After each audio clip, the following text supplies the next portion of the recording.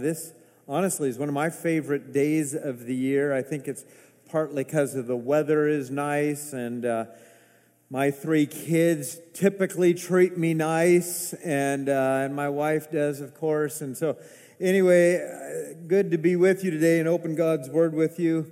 I understand that this can be, if we let our minds go down this road, it can be a tough day for us as well. Some of us have lost our dads, and we could think through that, or we can think how we have had an absent dad or a hurtful dad, or how we ourselves haven't been good dads. But I'm going to ask that we think above all of this today, and that we would look to God, and that we would think of Him and understand that He has a great love for us. And let's focus on Him today, not necessarily our failures or the failures of our dads, but let's consider the goodness of God our Father today, and we're going to have a good time connecting with Him. I want to start a summer series with you today, and this is where we're going to be the rest of this summer, considering this idea of summer solstice. And if you have your Bibles, I invite you to turn with me to Psalm 23. Psalm 23 is where we're going to start today. This is going to be the theme of our summer as we consider this idea of summer solstice. As you're turning there in your Bible, the idea of summer solstice, well, it's not really spelled the way typically it is up here on the screen. There is a day called summer solstice. It's actually going to happen this next week on Tuesday, when it is the longest day of the year. Longest day of the year, and I kind of like that, because even as I woke up early this morning, it's like it's light outside. And then as we get to go out long into the day, it's like it's still light. And then I just enjoy this time of year. Summer solstice, so the idea is that this is the highest point of the sun. On June 20th, 2 days from now, the sun will be at its highest point, and that's why we get this longest day. I won't depress you to think that starting June 21st, it's going to start getting darker and darker and darker. I won't tell you that. But June 20th, Tuesday, this longest day of the year, because the sun is at its highest point. And I hope that you spend some time with these longer days enjoying the creation that God has made, going up to the mountains, over to the beach, hanging out in your backyard, whatever it is, and just enjoying these longer days. But I'm going to use this phrase this summer, summer solstice, but I'm going to spell soul, S-O-U-L, stis, because I want us to elevate our understanding of our soul, our inner person. I want us to consider that what happens when our soul, our inner person, is at its highest point. Because this is what God would design for us, that our soul, our inner person, would be doing well, would be thriving. And so we're going to spend some time looking at this idea this summer. The soul is a common thought. As you read your Bible, you'll just see this phrase, this word over and over and over. If you want to take a few definitions, it literally means life. When you see the word soul, it's just, this is the inner person, but this is life. This is the seat of affection. This is the seat of feelings and desires. Over 750 times throughout the Old Testament, there's this word that comes up, soul. It's like there's something significant here that it keeps coming up so many times. I'm going to show you some of those today. In the New Testament, and this was originally written in the Greek, it's where we end up getting our word for psyche. Our psyche, how we're doing inside, how we are doing in this inner person. And so we're going to look at this thought of the inner person, our psyche, our soul today in this summer. Let me answer this question, because I had to answer it for myself. Why would we spend the summer looking at this? Why is this important? I want to give a few short answers to that. One is that God sees my soul as valuable. I want you to know this, that He sees your soul as valuable. When He looks at you, He sees your aging body, but He sees your soul, your inner person. He did not make us just physical creatures. We understand that, but there's an inner part to us, a soul that God made. I want to show you this in Genesis chapter 2, and I just encourage you to write down these passages. I want to share a few with you today. It says, "The Lord God formed the man of dust from the ground and breathed into his nostrils the breath of life. and the man became a living creature. Some of your Bibles would say he became a living soul. It's this word that when God breathed, that's when our soul came to life. And so God would look at us and say, you are valuable to me because I created you. I breathed life into you. You're not just valuable because of what you can produce. You're not just valuable because you're pretty. But God is saying, you're valuable because I have breathed life into you. And when our soul is at its highest point, when we are living the best possible way we can, God is glorified.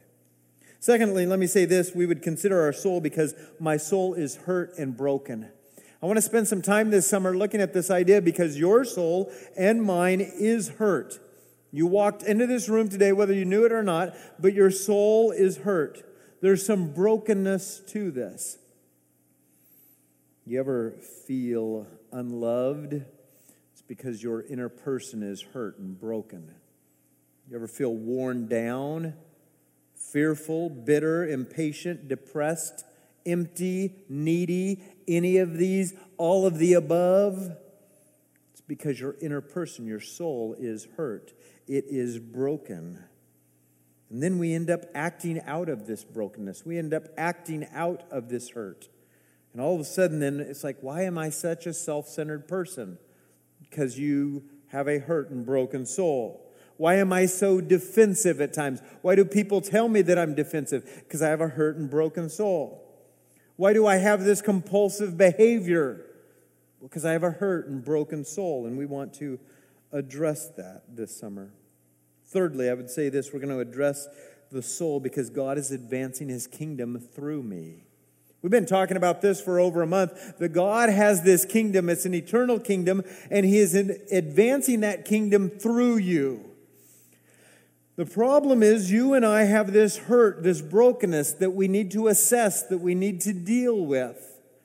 Because God says, I'm moving in your life, in your neighborhood, in your workplace, in your school, in your community. I'm doing this and I want you to be a part of this in a special way. It's hard to do that when you are broken and hurt. And then lastly, why would we consider my soul? Our soul is because God desires that I mature for His glory. This is what God wants for every single one of us, that we would grow up, that we would mature. And He says, okay, I want you to address your soul, and I want you to consider your inner person. I want you to spend some time on this, because when you mature, the kingdom's going to advance in greater ways. God will be glorified. So we're going to look at this summer. We're going to start today and do this for the next couple months, just addressing our soul. Part of this, as I look at this is part of my own personal journey. I took a personal retreat a month ago, and I had shared with our elders, I just said, part of my inner person is worn down. No gross sin, just my regular sin like that we all have, but I'm just worn down by life.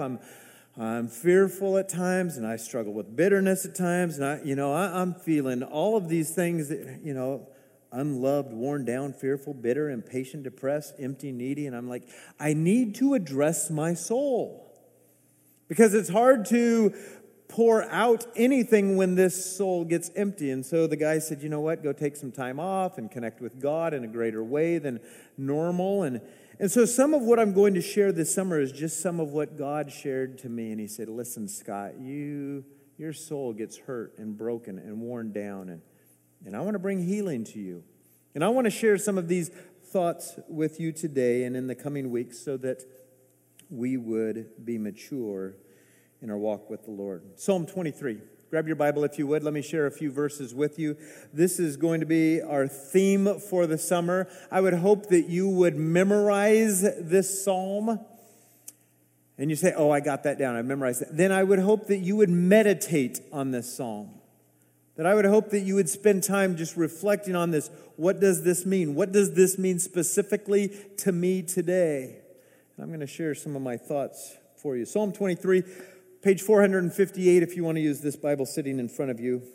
Let's just look at the first couple verses. written by David, who had been the king of Israel. He said this, "The Lord is my shepherd." This is the everlasting God he's talking about. "The Lord is my shepherd, I shall not want. He makes me lie down in green pastures. He leads me beside still waters. He restores my soul." It's one of the 750 plus times we see this word in the Old Testament. And David says, here's one thing I know about God as I spend time with God, is that he restores my soul. I want you to write this down, verse 3 here, these words, that God restores my soul. This is going to be foundational for us today and this summer, that you understand that God is the one who restores your soul.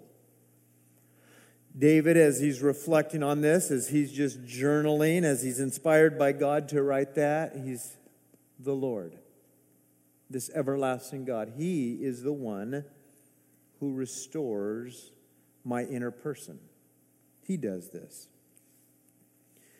It's an interesting word, restore, that David uses there. I want to show you the first time this word restore is in the Bible. It's kind of in a weird place. Genesis chapter 3, it says this. Oh, we were there, weren't we? Let's go back. Back.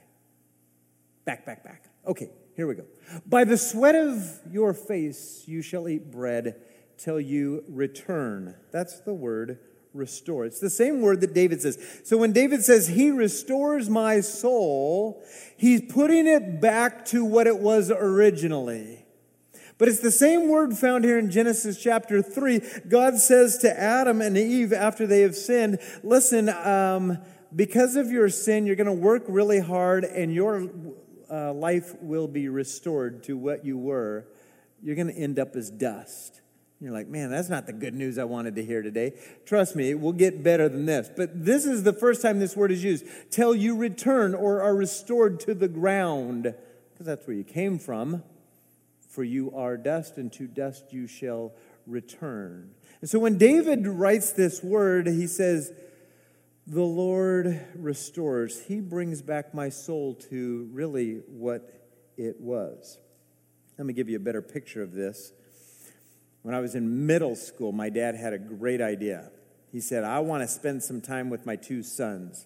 Dad, you're looking for a great idea? This is a great idea. He said, I want to spend some time with my two sons, maybe teach them a few things in the process, but we're just going to hang out. I was 13, my brother's 10, and my dad says, we're going to get a car, and we're going to work on it together. I'm like, great idea. I hope it's cool. And this is what my dad brings home. He brings that. And I'm like, Dad, that is far from cool.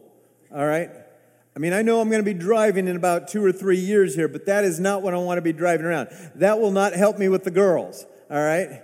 That's a jalopy. My dad said, no. What we are going to do is we are going to restore this thing. We're going to take it back to its original condition. I'm like, I don't know if that's possible. He goes, in 1956, this thing was a beauty. We're looking at now in the 80s, it's miserable. It's beat up. But I see what it could be. We are going to restore this. So we would work, and I'd bring home a paycheck, and he'd go, good, let's spend it on this, and we're going to restore. After 6 years, it looked like that. And I'm like, Dad, okay, my dad, yeah, he knew what he was talking about. And I drove that thing around for a few years. And I was like, nah, I wasn't looking for girls at that point. I mean, I had a beautiful wife. I didn't need that anymore. But I was driving around saying, man, this is a cool car, all right? My dad had a good idea. But we spent time restoring this thing.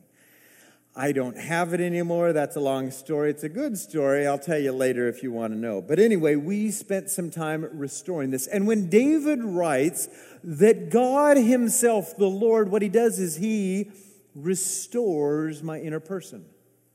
He takes something that was good, that has been beat up and ugly, and he restores my soul. God is the one who does this. No one else, God does it. We're the ones who mess it up. We're the ones that make it look ugly, but God is the one who restores my soul. We sin. Others sin against us. We sin some more. And the Lord is the one who restores our soul, the inner man. I wrote this in your notes. You can see this there. He made me, my soul. But here's the problem. I've messed it up, and I still do. And this is the case of every single one of us in here. The God made me. He made this soul to be in relationship with Him. This was His desire. We have messed it up. We've sinned. People have sinned against us. We now have a hurt and broken soul. And the Lord is the one who restores it. Now, ultimately, this happens through faith in Jesus Christ. And we say, Jesus, I need your forgiveness. And He says, okay, in my eyes, you're completely restored. But now, as people who are completely restored in relationship with God, we still have junk, we still have problems, we still have sins, and we know from our own self, we say, my inner person's a little messed up still. But God is the one who restores this. The Good Shepherd is the restorer. You can write this passage down in John chapter 10. Jesus talks about this, and He says, actually, I'm the Good Shepherd.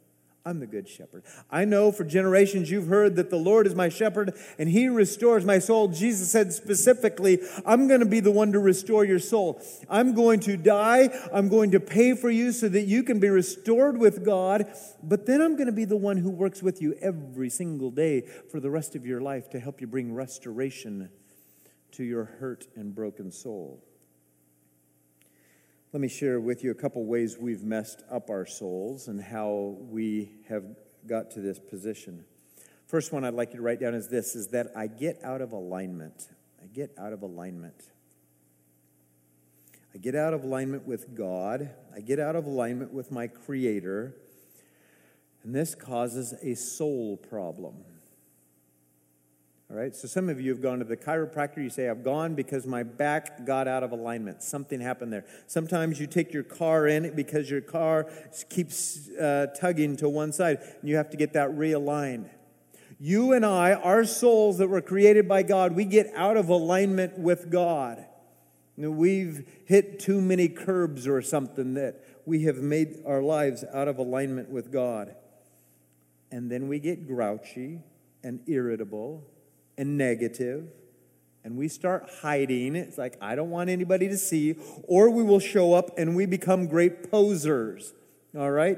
This is us. This is part of getting out of alignment.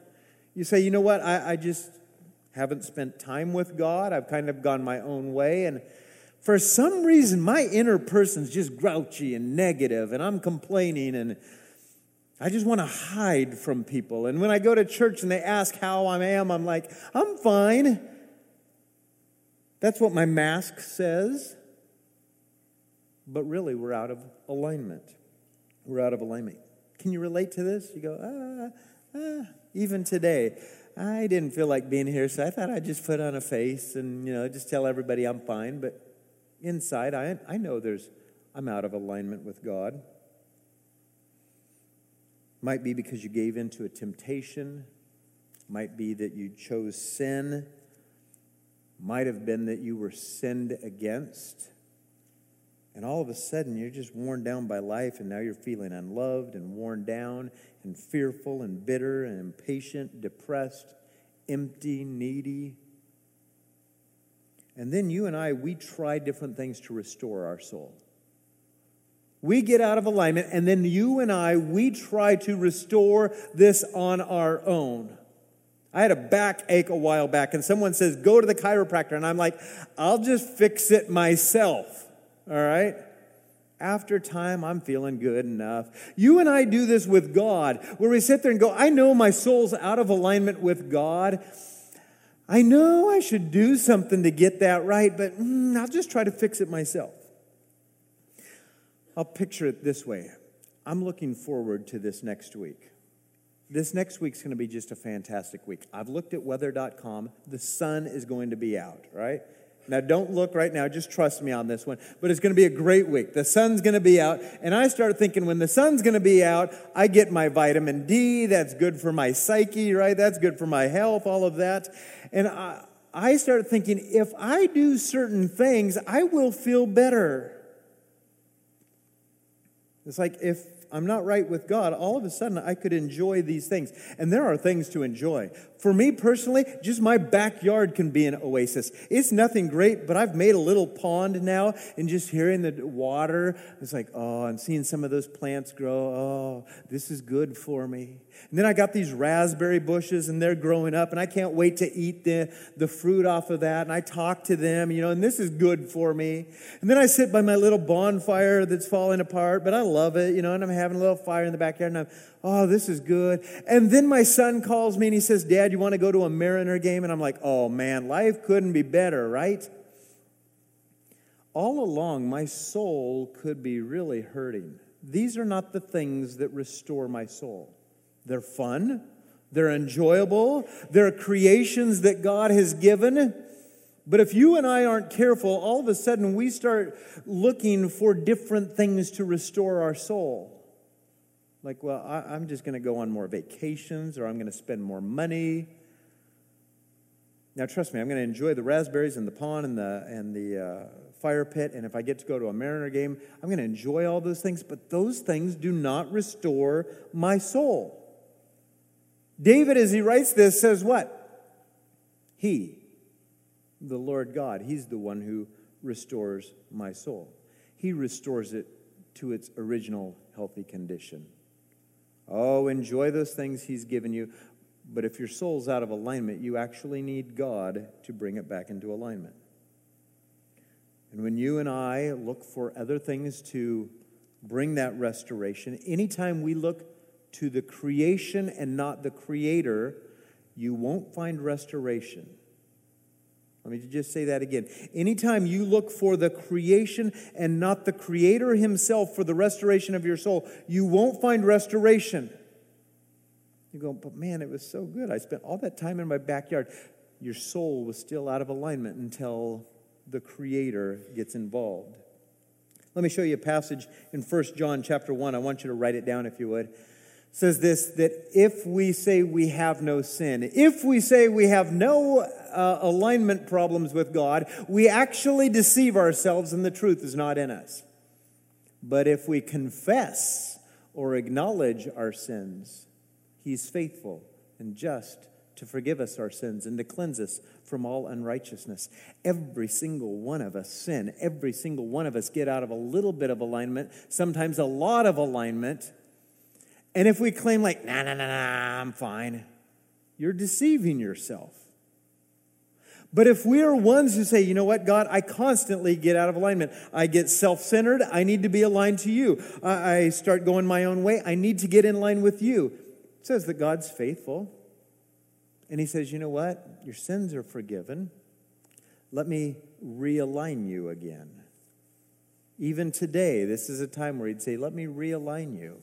Just acknowledge that you get out of alignment. So we get out of alignment, we all do, and God alone restores our soul. Let me show you a second way we get out of alignment, and it's this. I get displaced from my home with God. I get displaced from my home with God. Our soul is actually at home with, where it finds home is with God. We start thinking that home is a bunch of other places. We sang a song this morning that said this, prone to wander, Lord, I feel it, prone to leave the God I love. That's just who we are. We're prone to do that. We're prone to do that. This is just easy for us to do this. Even the ones that you'd say, oh man, they seem really holy and righteous. Listen, every single one of us prone to wander, prone to leave the God that we love. And then before long, our soul's not at home where it should be with the Lord. And then we start looking for new homes. Again, I could look in my backyard and say, my home is going to be the fire pit. My home is going to be the waterfall. My home is going to be raising up these raspberry bushes. My home is going to be hanging out with the Mariners. And all of a sudden, we start looking for home, or we start looking for love in all the wrong places. I want to break into a country music song right about now. I won't. But I get displaced with my home with God. We all do. And God alone restores my soul to home. Let's look at Psalm 23 one more time. It says, the Lord is my shepherd, David writes. I shall not want. He makes me lie down in green pastures. He leads me beside still waters. He restores my soul. I look at this and I just ask this question, how? How does he do this? How does he put me back together? I think we need to address this today a little bit so that we can figure that out for this week and for this summer. How does the Lord put my soul back together? How does he restore me? Now here's David. He was the king of Israel, but earlier in his life he was a shepherd. One of his jobs is that he took care of the sheep. He knew how to restore a sheep. God inspires him to write this, and he says, okay, I've been a shepherd and I see sheep, but you know what? The Lord is my shepherd. And he does this for me, and he restores my soul, just like I would take care of sheep. And there are a couple answers I want to look at how God restores my soul. A couple answers in this psalm. Start at verse 2, if you would. It says, he makes me lie down in green pastures. Makes me lie down in green pastures. Let's write these words down, if you would, that he provides so that I can rest. He provides so that I can rest. Now, when we read that psalm, David's not saying that God says, rest, you do this. God's not doing this. God's not saying, okay, you need to take a nap right now. But what he's doing is he's providing so that we can rest. And David, as a shepherd, knew this. He says, I could go out there to the sheep all day long and say, get some rest, get some rest. But unless I provide certain things for the sheep, they won't rest. Write down these few thoughts, if you would, because sheep, like us, need a few things in order to rest. And the Good Shepherd provides these for us. First of all, sheep don't rest when they're fearful. I don't think you and I rest very well when we're fearful either. You're fearful about your finances? Hard to rest, isn't it? You're fearful about the diagnosis or that next doctor visit? It's hard to rest, isn't it? And the Good Shepherd's not saying, get some rest. He's saying, I'm going to provide for you so that you can rest. One of the most common, if not the greatest and most prolific command in the Bible is simply this: do not fear. Do not be afraid. Fear not. Why is that command given over and over and over and over and over? Because us, as sheep, we're fearful. Fearful of so many things. I could walk down and ask any one of you, what are you fearful about right now? And most of you say, oh, this. And yet the command of God is don't fear. Don't be afraid. Fear not. It's usually followed with something like, for I am with you. I will never leave you or forsake you. I actually bring you good news of great joy, so don't fear, don't fear. And when sheep are fearful, they can't rest. So one of the things the Good Shepherd does is he says, I'm just going to tell you not to fear, and I'm going to provide my presence. I'm going to provide my power. I look at this and it says, he restores my soul. How? Well, he's taking care of me. He makes me lie down. How does he make me lie down? He's providing for me so that I can rest. Not only do sheep not rest when they're fearful, but sheep do not rest when there's relational tension. When sheep are out there and I think there's a wolf over there or a dog that might eat me, or that big sheep right there, he's trying to bully me. Sheep have a hard time resting. You can go, sheep, rest, rest. And he's like, are you kidding me? I can't. Look what's around me. I think it's the same with you and me. When there's no peace, we're like, oh man, I can't rest. This is why in Philippians chapter 4, you write this down if you would. Philippians chapter 4, it says that we are not to worry, but that we are to pray. And the peace of God, which transcends all understanding, will guard your heart and your mind. The Good Shepherd says, I want to provide rest for you. So if you would pray to me, I'm going to pour out my peace on you. You really can't figure out how that works, but I'll pour it out on you. You and I have a hard time resting when there's relational strain. Sheep also don't rest when they're agitated by pests. All right? I mean, they got bugs in their wool. They just have a hard time. Sit down and rest. David probably said that. Sheep, why don't you sit down and rest? And this sheep's just like, man, I got these bugs in my face. And the shepherd's got to get in there and say, let me get the bugs out. Let me pour the oil on them. Let me clean you of this. This is what the good shepherd does. He says, I know you got a lot of pests in your life, a lot of things that just pick at you. But if you'd come to me and not run from me, I'm going to supernaturally remove some of those pests so that you can just, I can rest. Lastly, sheep don't rest when they're hungry. Snickers says that too, right? You're not you when you're hungry. All right? Sheep aren't themselves when they're hungry. David says to a sheep, rest. He's like, I can't. My gut's not full. I'm just going to look for food. I'm going to go around. I'm going to freak out until I find food. The good shepherd says, okay, I'm going to provide for you. You need provision too, and God is wanting to provide it for you. He says, I want to give you rest for your souls. I want to restore you. And so I'm making you to lie down. I'm providing for you. And when you and I start going, okay, wait a second, God, I think you'd provide for me right now. You actually want me to be at rest even while I work. Rest while I play. Some of you are going to go on vacation and you're going to say, that wasn't very restful, because you're fearful and worried and agitated and things like this. And your inner person is not restored. And the good shepherd says, oh, if you'd come to me, I'm actually going to help you rest. And he makes me lie down in green pastures. Look at verse 2. It says this also, that he leads me beside still waters. The idea is that sheep and all animals need water. You and I need water. Our bodies are made up mostly of water. When we don't drink, we get dehydrated. It's not good for our skin. It's not good for our brain. It's not good for our organs. And we take it for granted that, one, we need water, and that, two, then, that we need clean water. We just take it for granted. These guys came up here today, and they just opened up a bottle, and they're like, I'm assuming this is clean. And we live in a part of the world where we just assume, yeah, that's clean, I drink it.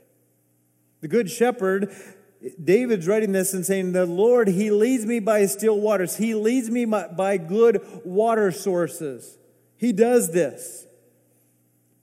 In case you don't think that clean water is really valuable and that you really don't need it, go with us to Mexico one year. We will tell you and show you that you don't drink that. Go to Sierra Leone with us. They don't have what we have. One word came to mind as I was writing that, Montezuma. All right. And frankly, this is why we got involved with West Africa. It was like, man, this is just not right. People are dying from lack of clean water. But as David writes this psalm, he says, the Lord is my shepherd, and he leads me beside still waters. He leads me to clean and satisfying water sources. If you want to write it down this way, we could write it this, that he leads me and he satisfies me. And David's focusing on these aspects of God, that he leads me and he satisfies me. He's doing the leading. He's saying, let me show you where the water is. Let me show you that it's good water. Let me show you that it's healthy for you. And this is a sign of God's provision, that he leads me and satisfies me. You see, God's restoration of our soul, it involves his leadership and his care to make sure you're satisfied. Here's what you and I like to do. We're like, okay, I feel like I need something. I'm going to go over here. Oh, there's water. And we start drinking out of mud puddles. And he's like, oh man, that's actually going to kill you. Whatever those mud puddles might be. And you're saying, but I think this is going to satisfy me. And God says, no. Let me lead you to actually good water sources. Would you follow my leading, or are you going to be a dumb sheep and just go and, oh, that looks good? And you and I, we all do this, that we say, you know what, I'm not going to follow you, Lord. I kind of want to go my own way. I think I know what satisfies me. He's like, well, actually, that's muddy water, and it's filled with parasites, and you're going to be sick and diarrhea, and follow my leading, and I will satisfy you. Let me show you a passage in Jeremiah chapter 2. Write this down if you would. Jeremiah 2, it says this.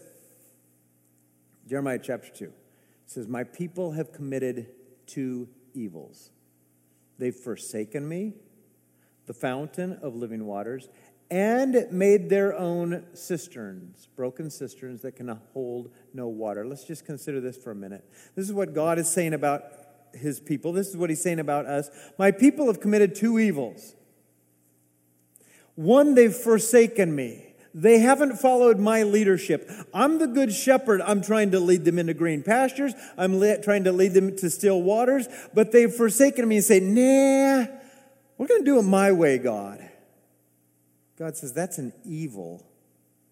He says, secondly, then they say, you know what? We're going to just make our own water containers. We know how to do this. We'll take care of ourselves. We know what brings satisfaction to us. And he goes, actually, it's a broken cistern. It can't even hold water.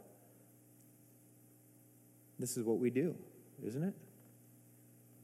And if you and I want the restoration of our soul, we go to the Good Shepherd who says, let me lead you. Let me show you what truly satisfies. Okay, enjoy your raspberries, your pond, and your fire pit in your yard. You can enjoy those, but look above even the creation and look at the Creator. Let me restore your soul. I would hope that God would not say of us, oh, these people at Willamette Community Church, they've committed 2 evils. They've forsaken me. I mean, they show up on Sunday morning, it's really nice, and they serve here and there, and they give some offerings, and they help with the gym renovation. But really, when it comes down to it, they've forsaken me. They've said, we don't need you, God. We're good. And instead of following his leading to what satisfies, they're like, you know what? I think I know what satisfies me. I'm really good at running my own life.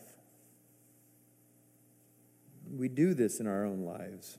We trust ourselves for the satisfaction of our own lives. And God says, I want to lead you as the perfect shepherd. You good with that or not? Let me lead you. Let me satisfy you. And so what we're going to do this summer is we're just going to assess, as we have here, we're going to assess our inner person. Do we just walk off like a sheep and say, nah? Or are we going to say, bah, and I need this shepherd? Do sheep go bah? They're going to say, I need this shepherd. I need his leadership in my life. He's the one that satisfies. He is the one that restores my soul. So I want to close with one question today, one question. It's a question that we would continue to ask over this summer. I hope that it'd be a question that you continually ask God today and even this week. Simply this, will I allow the Good Shepherd to restore my soul? Will I allow him to? If you're a Christian here today, you said, you know what, I've trusted in the Good Shepherd. Fantastic. But will you allow him to lead your life every moment of every day? When you get out of alignment, will you acknowledge that and say, I need you to lead me? I need you to restore me. Or will we start getting proud as upper middle class Americans and say, you know what, I think I got enough. I don't really need God. Will I allow the Good Shepherd to restore my soul? I hope that's a question that you continue to ask God. God, will I allow you to lead me? The Lord is my shepherd.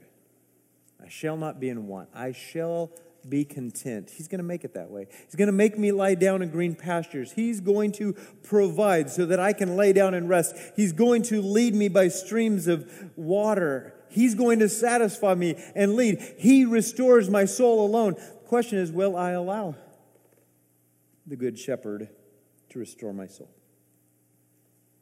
I hope that we'd all reflect on that and say, yeah, that's what I need. That's what I need. I'm going to do this as we close our time here together today. I'm going to ask that all the men come forward. Whether you're visiting here today, whether you say, I don't know if I'm part of this church, I'm just going to ask all the guys to come up here because I want to pray a prayer of blessing over you. If you just flood this stage with me here today, every man, please come up here. Every man, come on up.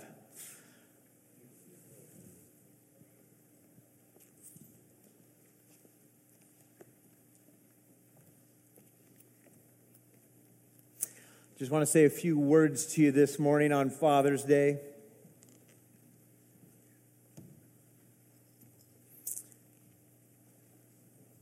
And that question that we are asking, I want to ask every one of you, will you allow the Good Shepherd to restore your soul? We got room for a few more guys up here. Come on, guys. This is awesome. I want to say this to you as a fellow man, as your brother. I want you to know that you have a soul that God wants to restore. Okay? Some of you have trusted Christ as your Savior, and He looks at you as forgiven and holy and righteous, and that's beautiful. But you still have a broken soul that He wants to restore more and more and more, that He wants to mature you. And some of you are saying, I don't know about Jesus yet. And I'm just going to tell you this, that He is the one that restores this. He is the one that you're going to have to understand. He is the one that brings perfect restoration. And then as I look at you, I realize you have families. We have a church family that need men with restored souls, restoring souls. Your wife, your kids, your grandkids, your co-workers, your neighbors need men like you and me that says, God is the one who's going to restore my soul. I'm not going to do it. I'm not going to pose and fake. I need God to restore my soul. Can I get an amen from you? Amen. The greatest command found in the Old Testament was to love the Lord your God with all your heart, and with all your mind, and with all your soul, your inner person. Jesus was asked, what's the greatest command? He says it is to love, to commit yourself to God with all your heart, with all your mind, and with all your soul, your inner man. And so, brothers, I'm going to ask that you pursue with me this summer, that you would pursue God with me, that you would pursue the Good Shepherd with me. That you would say, oh, I need His restoration in my life. I can't do it myself. I need Him. I'm just going to ask that you do this because these are brothers in one sense. I'm going to ask that you put one hand on one of your brothers nearby here because I'm going to pray for you. Because this is just a picture of the fact that we need each other. And we need to remind each other that God is the one that's going to restore us. And it's good to lock arms with brothers. So would you pray with me, please? And ladies, would you pray for these men with me, please? Heavenly Father, I thank you for these men, these brothers, these fathers, these grandfathers.